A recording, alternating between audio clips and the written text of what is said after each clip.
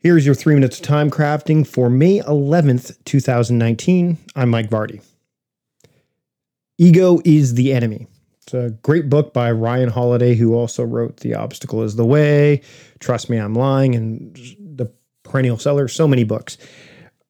This book has been dog-eared in my library so much. As I was going through it, I mean, there's just so many instances. I need to go back through this thing and actually highlight the parts that really matter to me, but there's so many that I'm going to have to probably reread this thing. What I found after reading this book, and even just the lessons that come back to light from reading even his other book, The Obstacle is the Way, and just focusing on this idea of ego, is that it can be the enemy. And ego is unavoidable. We all have an ego. But one of the things that it can do is it can sabotage our efforts. As Ryan says in the book, ego is the enemy of building, of maintaining, and of recovering. And we all come across moments where the ego kind of overwhelms everything that we've got. It overwhelms, our ambition. It overwhelms our sense of discipline. It overwhelms our ability to persevere. And sometimes it's, conceit that ego kind of drives, and sometimes it's fear. One of the things that it can do when it comes to time management and productivity is it can get in the way of progress. It is the enemy of progress, like we've talked about here, building and recovering and even maintaining. All of those are elements of progress.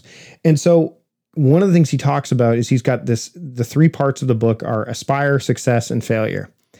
And this is where the ego really takes hold, especially for me, more and more nowadays. Is the aspire part I don't have as much of a problem with because I have lots of aspiration.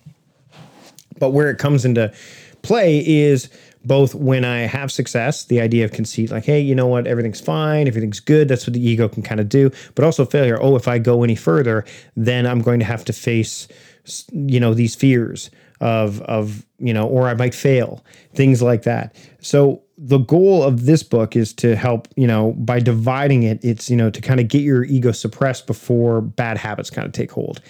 And one of the things that I found is with time crafting is that if you have a framework in place, then the ego can actually help you stay to it because it's a source of strength. It's a source it's something to hold on to. So when you put a framework in place, it can really help with your ego and keep your ego in check. So I encourage you to, take elements of time crafting, take elements of a system and put them in place to help keep your ego in check. This has been your 3 minutes of time crafting. I'm Mike Vardy. We'll see you later.